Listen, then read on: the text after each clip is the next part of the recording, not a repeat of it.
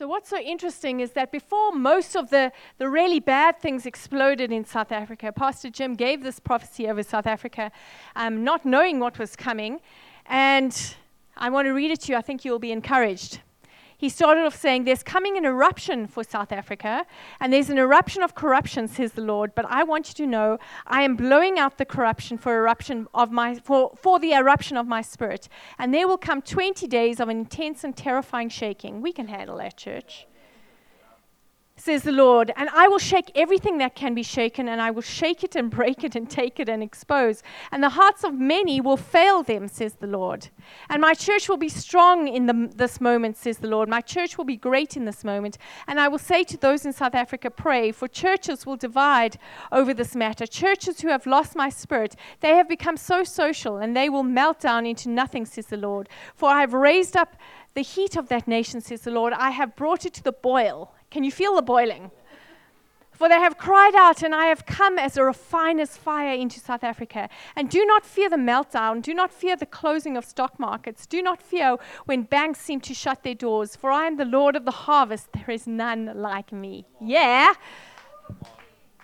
And the intensity of the meltdown will be followed by the intensity of my spirit. For I am coming to revive the prayers of my church. Many will want to leave, but I say cleave. Cleave to me and see what I will do. Cleave to the land that I have graced you with and see what I will do. Even now the banks will melt down. There will be unprecedented free fall. There will be fear on the markets, but I am the Lord of the markets. We didn't have our downgrade then, so you know this was the Lord speaking. There will be fear on the markets, but I am the Lord of the markets.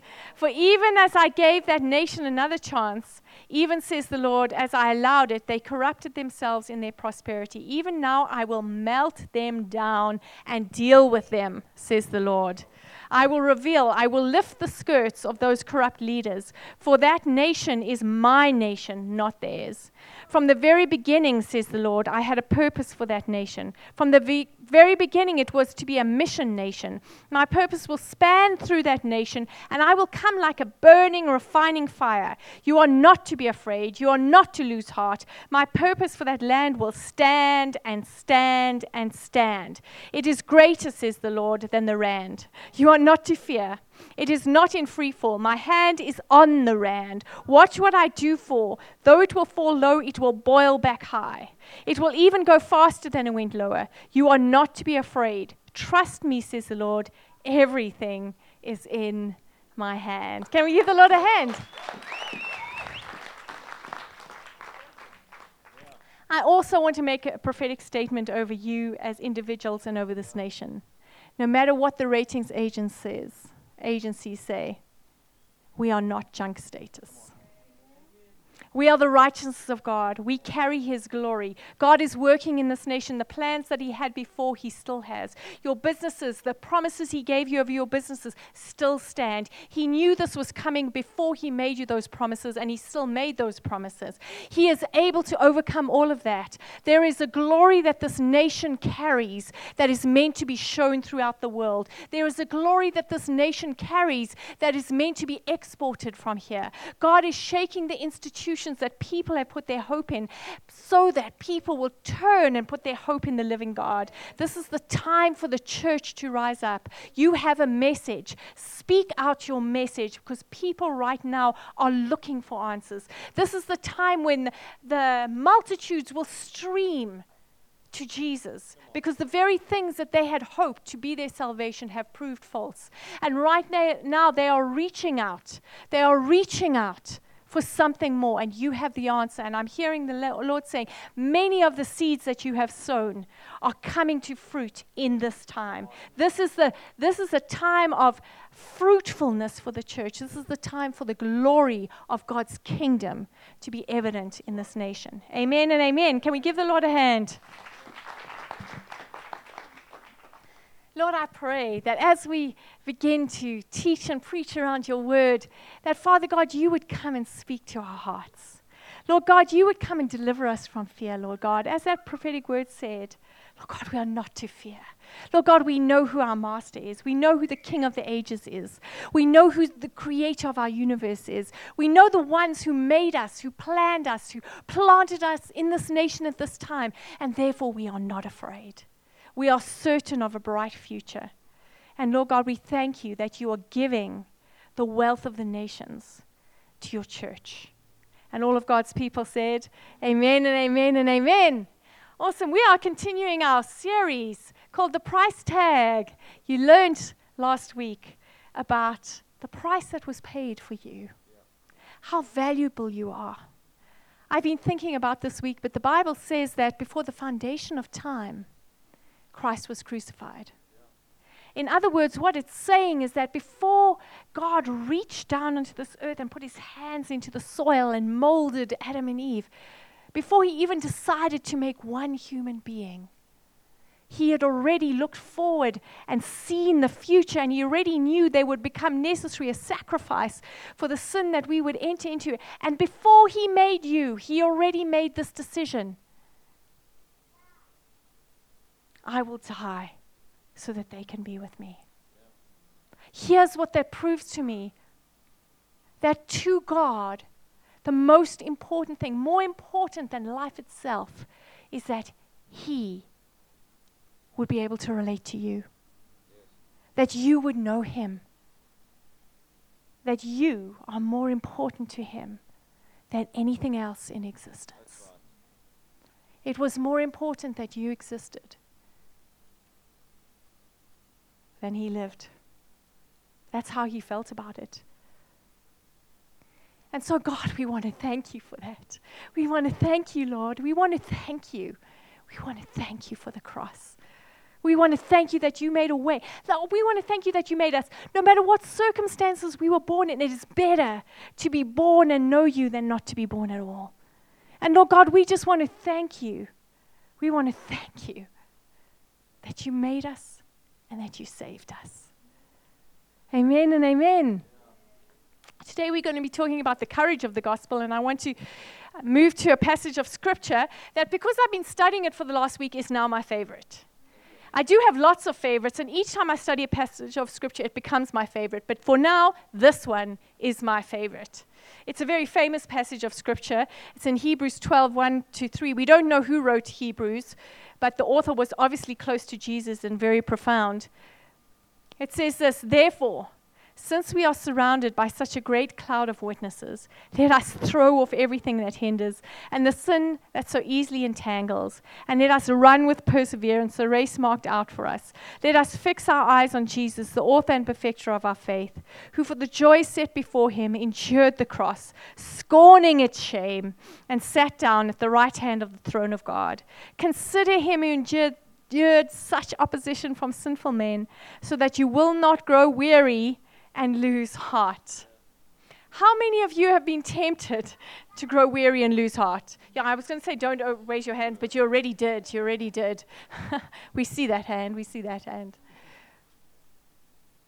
But the author of this portion of scripture knew what it meant to be human. He knew that we all face difficult times, and at that time there was huge persecution against the church. They wondered if their witness was worthwhile, if their lives were making a difference. They wondered if it mattered that they lived righteously. And like us, they were growing weary in doing the good things. And the author was putting this down there to tell them it's worth it. When you wake up in the morning and you try once again to do what's right, and again it's met with opposition, and you ask yourself your question, is it worth it? The answer is yes. It's worth it. Every righteous word you speak, every godly deed you do, every faithful moment where you believe God despite your circumstances is creating eternal glory that you can't even comprehend. Yeah. That's right. You matter, your life matters, and it matters that you do what's right now. It matters that you wake up today and you love that person that is difficult to love. It matters that you do the right thing at work. It matters that you speak out against opposition, that Jesus is the way. It matters that when you face difficulties, you rise up with the power of Jesus inside of you and you say, no, I'm called for this. These things matter. These things matter.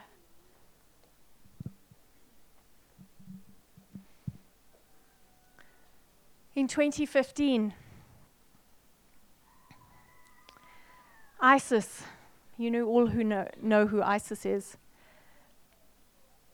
an Islamic militant group.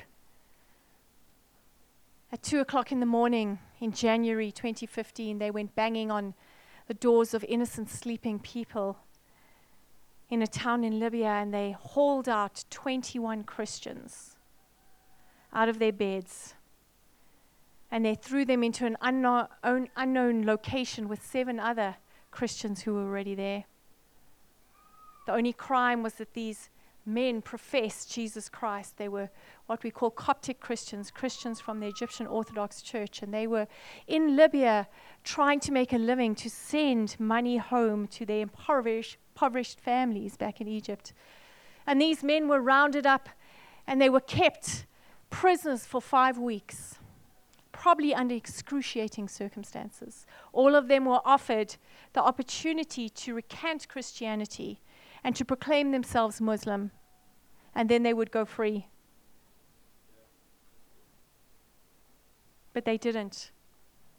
And in February of 2015, they were marched, as this picture shows, a very famous picture, by their ISIS guards in black. They were dressed in orange uniforms, indicating prisoners, and they were marched down the beach in Libya, forced to kneel, and they were decapitated with a camera rolling, and for the whole world to see, the video was put on the internet as a warning for every Christian. Horrifying. I was speaking to a man in the first service who's actually from Lebanon, and he says this was his reality growing up. People professing Christianity died all over the place. What was remarkable is that one of the people that was rounded up with these men was not a Christian. Somehow he just got caught up in that moment, and he was from Chad, and not much is known about him, but he was thrown in with these prisoners, and he sat with them for 5 weeks.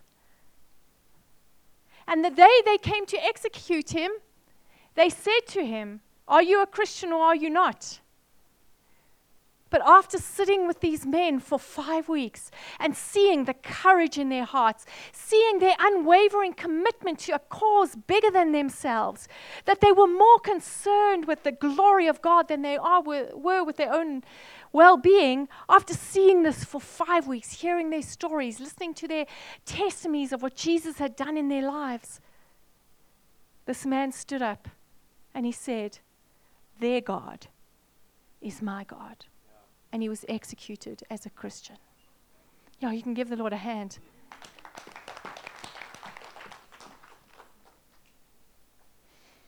This portion of Scripture calls and talks about this great cloud of witnesses that surround us.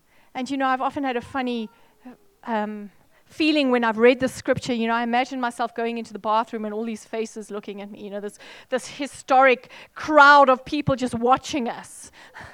Have you ever had that thought?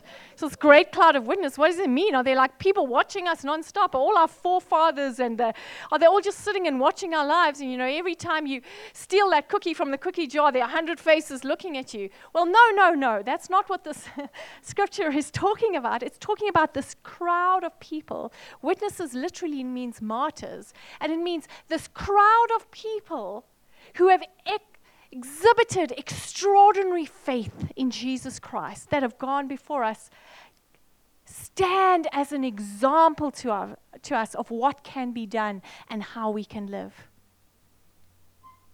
And when we see these people like this who fearlessly stand in the face of death to proclaim Jesus as the Messiah, what it must do for us is say, it's possible to live for something bigger than myself.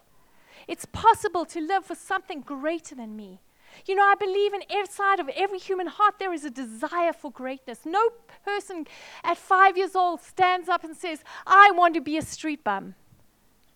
You know, they just don't do it. Why? Because there's the imprint of the divine on our hearts that yearns for greatness. It yearns for significance, and everyone is longing for that. And this scripture is talking about that. It's saying, look at the greatness of all the people that have gone before you can have it too.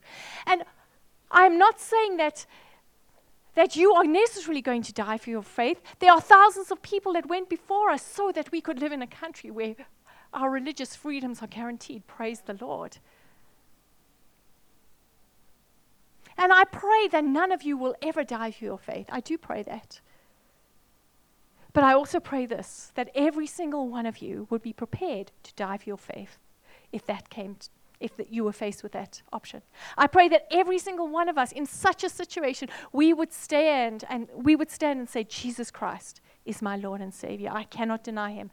Cut my head off, do what you will, I will do this. And I pray that that same kind of conviction would stand with us when we stand in our workplaces and the person next to you offers a profanity against Jesus. I pray that there would be something that rises up in your heart and declares, no, I know that Jesus, and he's not like that. I pray that we would be the kind of people that unwaveringly would bear testimony and witness to what God has done for us, unflinching against the ridicule and the scorn that we would receive in return. I pray that we would be that kind of people. That in our hearts we would stand with that great cloud of witnesses and we would count ourselves in. We are those kind of people. We are those kind of people.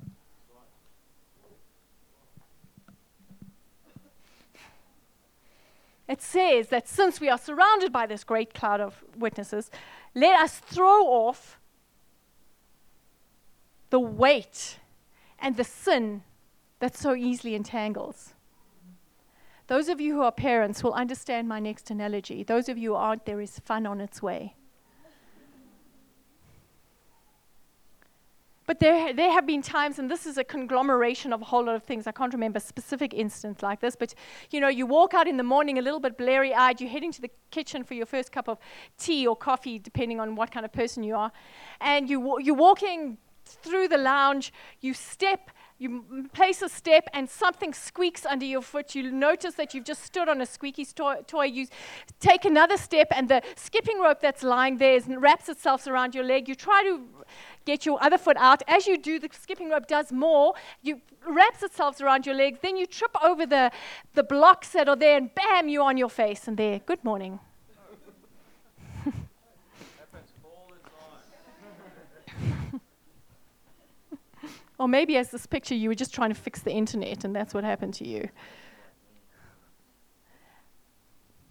But we've all experienced times when stuff gets in the way and you want to move fast and you've got these dreams in your heart, you've got this sense of greatness and you want to move into that great future, and yet there is stuff in life that just keeps tangling itself in your legs. You get up some momentum and bam, you step on something and you're over.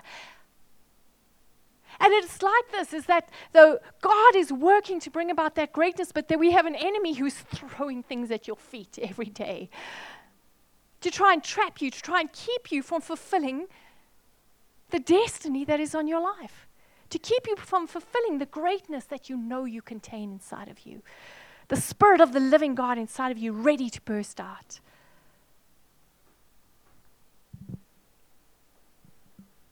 If I want to paraphrase that first verse of Hebrews 12, I would put it like this: because we have this example of great faith, let us simplify our lives to keep the important things first and the damaging things out. Let's keep doing what is right until we see results. You've seen the ad. this beautiful car comes purring down the road. What's it? Chapman's Peak, around Chapman's Peak, beautiful scenery, purring car. The camera angles are such that the sun is glinting off.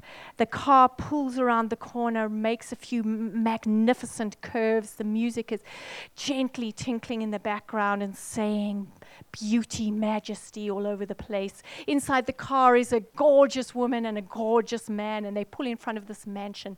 They open the door and they put their foot out and they're wearing Gucci shoes, and and then the caption comes up, "You deserve it." You know the ad. You know the ad. And it looks fantastic, but really it's the devil throwing things at your feet. It's the world trying to tell you that that's what life is. But we know better than that. We know that life is Jesus Christ himself. And that to settle for that would be to settle for something so much less than you feel beating in your heart. And I'm not saying you won't have a nice house and a nice mansion and fantastic shoes. We know Mike's already got there.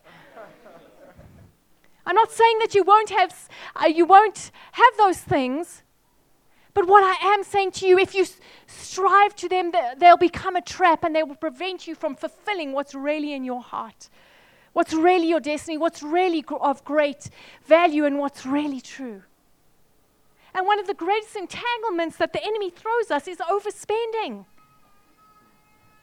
Really, we run after the wrong things, and we find ourselves giving more money than we have to try and get a sense of fulfillment from things that can't give it to us.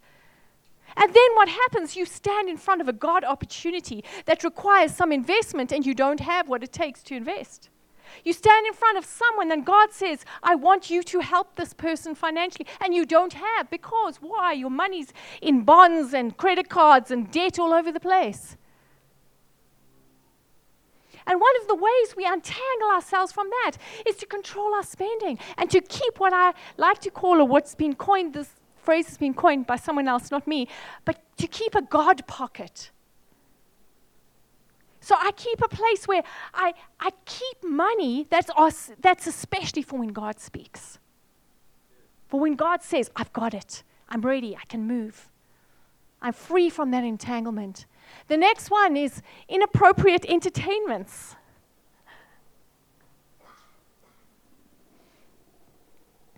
You think it's just an innocent movie that you're watching. Listen, guys, watch movies. I'm not against movies. But there are some that are going to program your mind to think a certain way. They come with an agenda. There's certain things you can occupy your free time with that are going to start speaking to you a worldview and a way of looking at life that will become a rope around your feet and will prevent you from being able to do what God's calling you to do. They will speak to you a wrong value system. They will call to you to put your time and energy into things that are irrelevant. They will suck away your available energy and time. And we've got to unwrap those things from around our feet. The next thing is complicated relationships. I know none of you have any of those. Recently, I had one that I just had to cut the ties and say no more. You know those kind of relationships. No, it wasn't Andrew. I'm still married to Andrew. He's the good part of my relationships. But you know those kind of relationships that are just sapping and pulling from you and eating away at your ability to love God and do the things that God is saying. Those relationships that are distracting you from the things you know God wants you to do. I see some girls looking at me wide-eyed.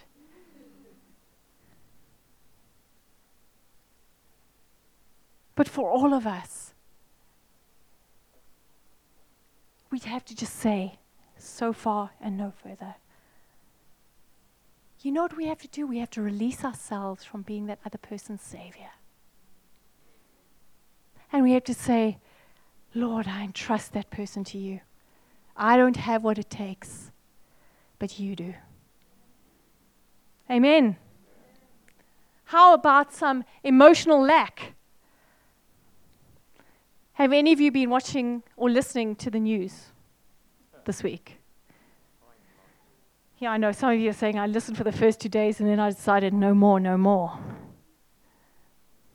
But you know what I noticed? I've been listening to like talk radio a lot, and many of the people who call in, very valid things they're saying, but every now and then you get this person who calls in, and you can hear by their tone, and you can hear by the way they're speaking and the things that they're saying that their outrage is not coming from a place of wanting justice.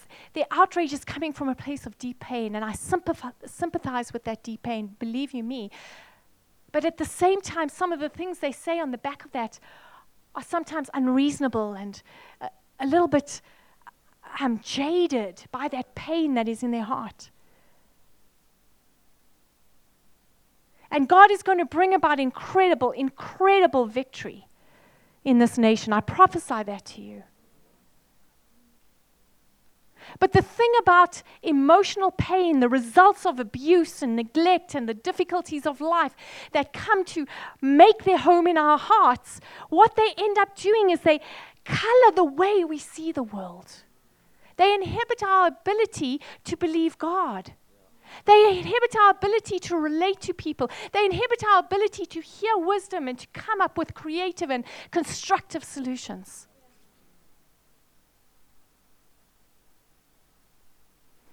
And I feel like one of the best things we can do for ourselves, for our communities, and for our nations is to get free on the inside. And you know what? It's not hard. I know you've carried that pain for so long.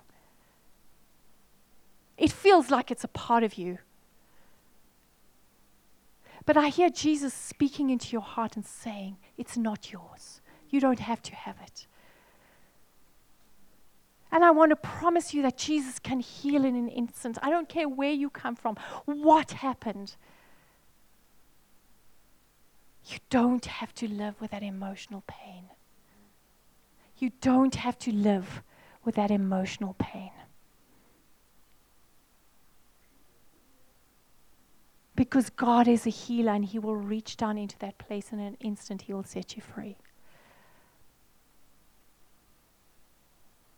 And then the righteous causes that we go after can be motivated from a place of wholeness, intelligence, wisdom. Our ability to craft solutions can come from a place of truth, a place of understanding, not from a reaction to pain in our hearts. And guys, I don't want to minimize anyone's pain, really. It's true, it's real. Every one of us come from a past. Maybe you came from an abusive background. Maybe just the sins of our nation have affected you. Whatever it is, every person carries something. But there is an invitation from Jesus. There's an invitation from Jesus to say you don't have to be that person that pain is trying to mark you as. You don't have to be inferior, powerless, angry, rageful, shy, whatever that thing is. You can be a glorious creation of the Lord Jesus Christ, standing in the fullness of His power, able to do what you need to do in a loving and constructive way. If you are battling with complicated relationships and emotional lack, we do every year something called a victory weekend. We can help you and stand with you. You can come to this. We can start you on the process. We can walk with you. We will stand with you until it's done. Amen. Because together we're going to win this victory.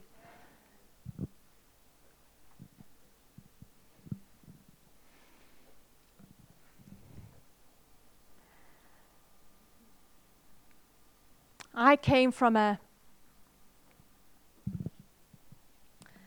can see you all reading way ahead of me. I saw it. I'm just like, I'm a little bit selfish that way. I want you looking here. But I grew up in a church that taught this. Everything that's fun is of the devil, and everything that's not fun is of God. Did any of you come from any of those churches? Don't raise your hand. Too late. I used to wake up in the mornings on Sunday mornings and I would pretend to be asleep even though I was awake so that my parents would leave me alone and go to church without me. And sometimes I would wake up at 2 o'clock or crawl out of bed and say, they've got to have gone to church by now. Creep down into the lounge. I find them all there, and they say, oh, we didn't go to church today. And I was lying in bed trying to be asleep, and I'd wasted the whole morning.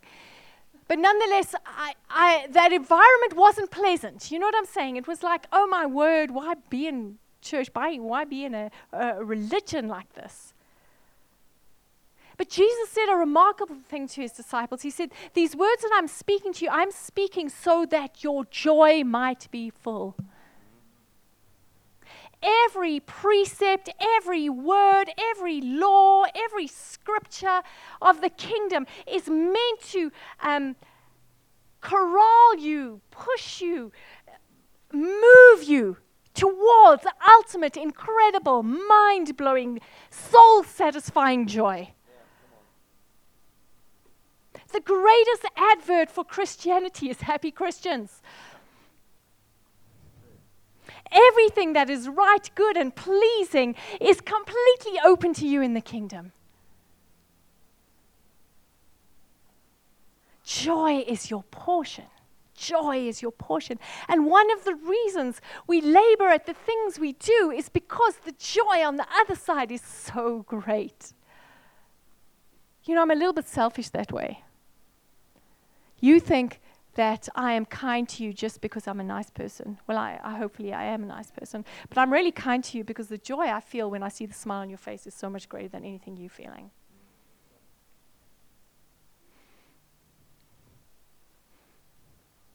You think I tithe just because it's the right thing to do.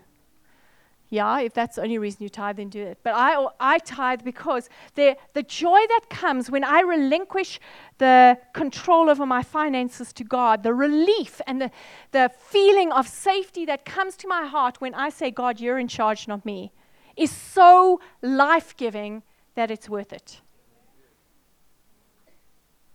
And so it is true of every aspect of the kingdom, that there is a joy on the other side that cannot be bought.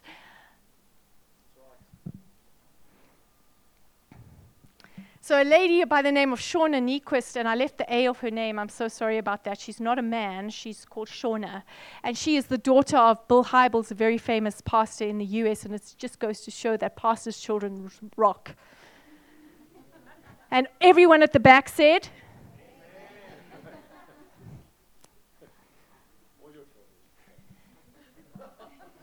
she said this in a book that she wrote called Cold Tangerines. She says this, I want a life that sizzles and pops and makes me laugh out loud. And I don't want to get to the end or tomorrow even and realize that my life is a collection of meetings and errands and receipts and dirty dishes. And I want my everyday to make God barely laugh, glad that he gave life to someone who loves the gift. I want my life to sizzle and pop. If you ever come to my home in the evenings, there are two characteristics of my home. First of all, there is very intellectual, interesting conversation, most of which I don't understand. But I have learned the art of looking intelligent even if you don't know what's going on. My children are very smart and studying very intricate things, and so I don't always know what they're saying, but I act like I do. So that's one characteristic. The other characteristic you will find is lots and lots of laughter. Because I'm married to Andrew. Oh. No, also because Jesus is there. Jesus is there. And there's something about the kingdom that is so full of joy. That joy is your portion.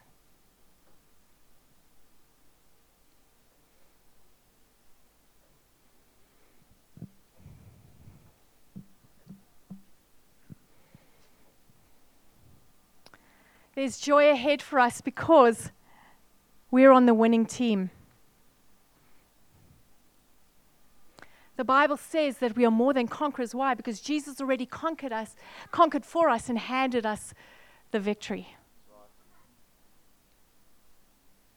I don't care how many setbacks you've faced in your life. Really, you can tell me that it's been daily since the day you were born. I'm telling you now, you are victorious in Christ, that your future is bright, that there's success ahead of you. Any failure that you have experienced is not failure. It's simply training for the next victory that is on the way. Guys, I've read the end of the book. I've read the end of the book. There is victory. We are on the winning team. We are not the underdogs. We're not the hypocrites. We're not the sidelined ones. We are the answer for this world. We carry a glory that is unprecedented.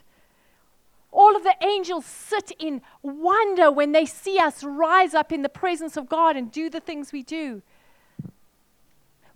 There's joy ahead because we are shame-free. An interesting thing when in Hebrews where it says that for the joy set before him, Christ endured the cross. He scorned its shame and he sat down at the right hand of the Father. When it says he scorned its shame, literally it means he thought against the shame. Yeah. I want you to remember that he was crucified naked and exposed on a cross. I mean, how much more shameful can you get than that? Spat at, laughed at, jeered, mocked, ridiculed on that cross for everyone to see. Completely vulnerable, completely powerless. I mean, if that is not an occasion for shame, I don't know. And yet at that moment, in his mind, he was thinking against shame. He was resisting the onslaught of the enemy's words. You're useless, you failed, you'll never make it. And he was speaking back the knowledge of his Father. No, I'm the righteousness of God. We can't say this, but he was saying it. I'm the Savior of the world.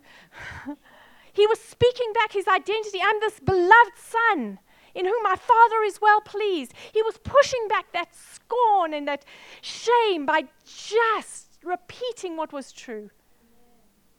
And you and I, faced with our daily onslaught of life, we can be tempted to believe the lies that are thrown at our hearts all the time. You're not good enough. You're not worth it. You'll never succeed. You have no power. This is not for you. Give up now. And we have to think against it. We have to resist shame and say, no, I carry a glory inside of me that is so great. There's residing in me the King of the universe, the creator of the worlds. When I speak his word, worlds are created. Thinkings change. When I stand up and resist the ridicule and the scorn that I'm receiving from those people I've shared Jesus with, there is a glory I carry that is so great and powerful that it is causing their wrong thinking to be conformed to the image of Christ.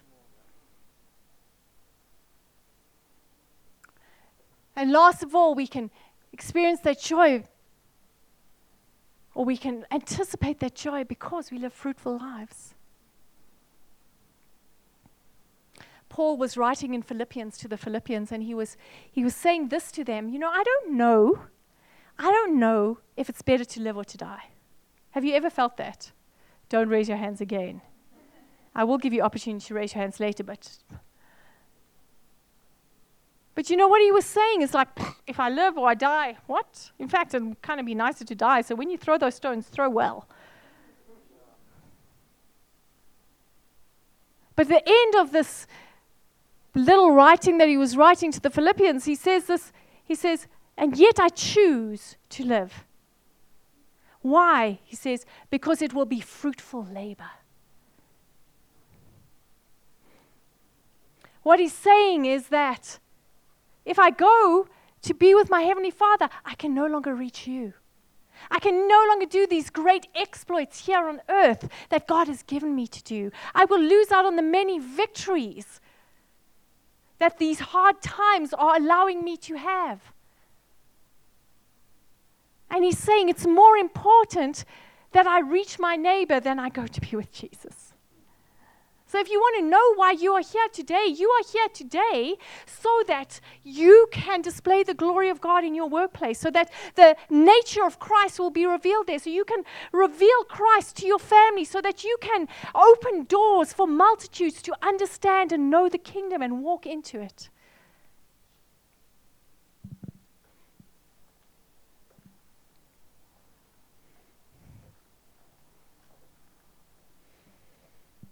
Where do we find the courage to preach the gospel against all odds and in difficult circumstances? First of all, we look to those who have gone before. And we say, oh my word, if they found the courage to do it, we can find the courage too.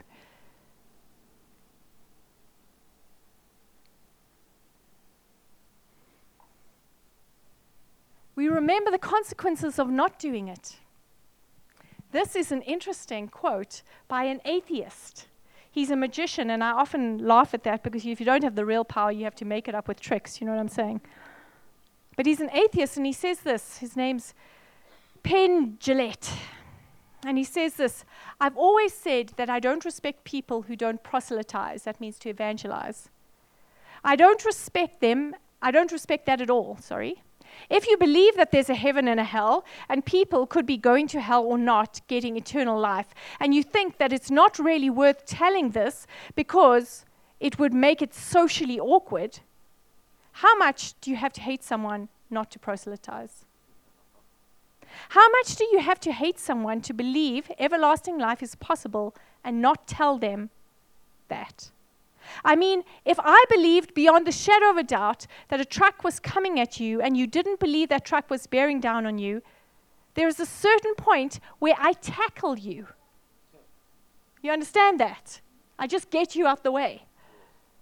And this is more important than that.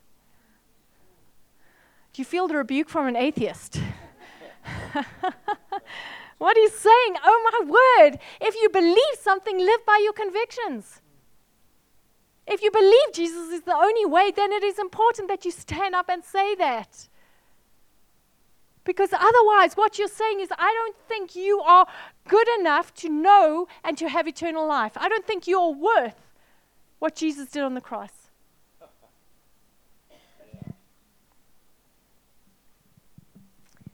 We anticipate the joy of what's ahead for us.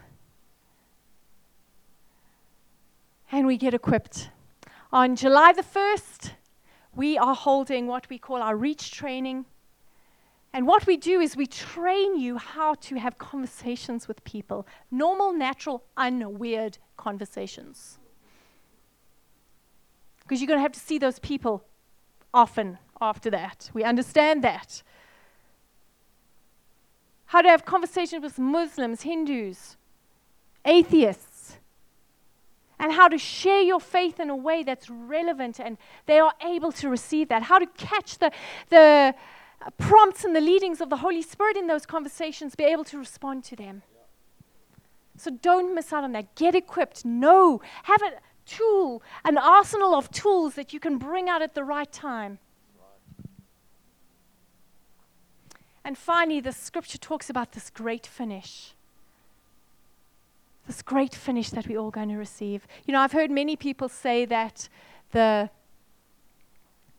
life is not a sprint, it's a marathon. And what they mean is don't put all your effort into today. Run at a measured pace so that you can be doing this for a long time. And yes, I agree with that wholeheartedly. Don't burn out in 1 year. Pace yourself. You're going to be doing this for a long time. But I'd like to just even push that analogy to the side and say, as I was thinking about this, I don't really think that life is a marathon or a sprint. I don't even think it's a foot race. I think it's a Formula One race. And if you want to, you can run it on foot, under your own steam, trying very hard. You may do that if you want to. But me, I'm getting into the Formula One car marked Jesus. And I am roaring across that finishing line, not because I'm fabulous and fantastic, but because I'm in the right car.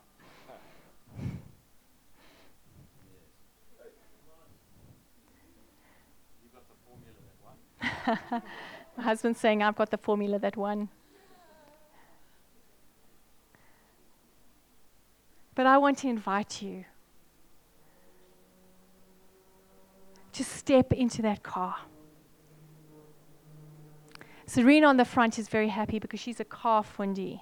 And she said she knew all along that she was supposed to drive a sports car. Now it's confirmed for her and she's fine.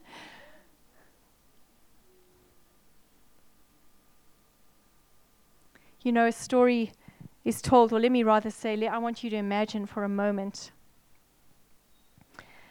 that you decided to go as a missionary to a small Pacific island. And the people there had not heard of Jesus and they were very antagonistic to the gospel, and you went there and you suffered terrible things. You battled to have food, you shared the gospel, the people hated you, they attacked your home, you fled in fear of your life many times. But you got 1 or 2 converts and you were doing your best. It wasn't spectacular, but you were working hard at it. And you came back to South Africa for a holiday, and as you were flying back, you noticed you were on the same plane as the Blitzbokke. And when you arrived at OR Tambo, the Blitzbokke got off before you, and there were television cameras and lights and action, and people asking for autographs and cheering and balloons, and everyone was so excited to see this conquering team, welcoming them home for all their victories. Can't say that about all our teams, but Blitzbokke, go. And after all of the parades had stopped and everything had died down, you walk through those 2 sliding doors with your little suitcase. And it's just deadly silence. And no one's even looking at you, and they're all carrying on with their lives, and there's no one to meet you. And you walk home. You might be tempted to say to God, look, these people running after ordinary goals, and me working your kingdom. I come home and there's nothing. You would hear the Spirit of the living God whisper to you. You would hear him whisper to you, you're not home yet, son. You're not home yet, daughter. And I would like you to fast forward to the moment when you have lived your life wholeheartedly for Jesus, stood up for him in every way, been brave and courageous in difficult circumstances, labored faithfully where he's given you to labor. No accolades on earth, maybe no earthly triumphs. But I want you to fast forward to the day where you stand at the door of the throne room of heaven. And they open those doors and you walk down that red carpet toward the throne, and on the right and the left there are multitudes of people, multitudes of angels, and there are lights, and they're not from flashes of cameras, they're from the glory of God going everywhere, and people are cheering and the world, and everyone's going crazy, and they're saying, hail the conquering heroes, hail the conquering heroes, and you feel the accolades of heaven. You feel the accolades of heaven. And I want to tell you, anything we could do to honor people on this earth will not compare in the minutest amount to the glory that you will experience on that day. And before the whole world will be displayed, your acts of kindness, your selflessness when no one saw, the times that you were ridiculed and mocked for your faith, the times that you stood up and said it anyway, the times that you reached out to people, the times that you loved, the times that you restricted your life in order to have resources to give to others, the times that you lived right because of Jesus. And all of that glory and majesty will last for eternity. And you will look back over your life and you would say, those small sacrifices I made, those small sacrifices I made, those small sacrifices I made are nothing in comparison to what I receive now. Amen. Let's pray.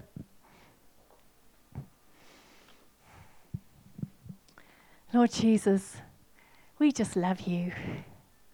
Lord God, we want to be courageous and bold people. If you want to have more courage in your life, can you just raise your hands? I want to pray for you. Lord, I just pray that, Father God, this scripture would inspire in us a courage to stand up and be counted as Christians, Lord God. Father God, this scripture would speak to our hearts and would empower us to be more than we've ever been before, to give vent to that glory that is residing inside of us, which is Christ in us. Let us throw aside the things that hinder and those sins that so easily ensnare. Let us let them go. Father God, let's stand up and be counted. Father God, come come and clothe us in power and majesty, confidence, zeal, the power of your Spirit to be witnesses, Lord God. Let it be so, Lord. Let it be so, Lord. Let it be so, Lord.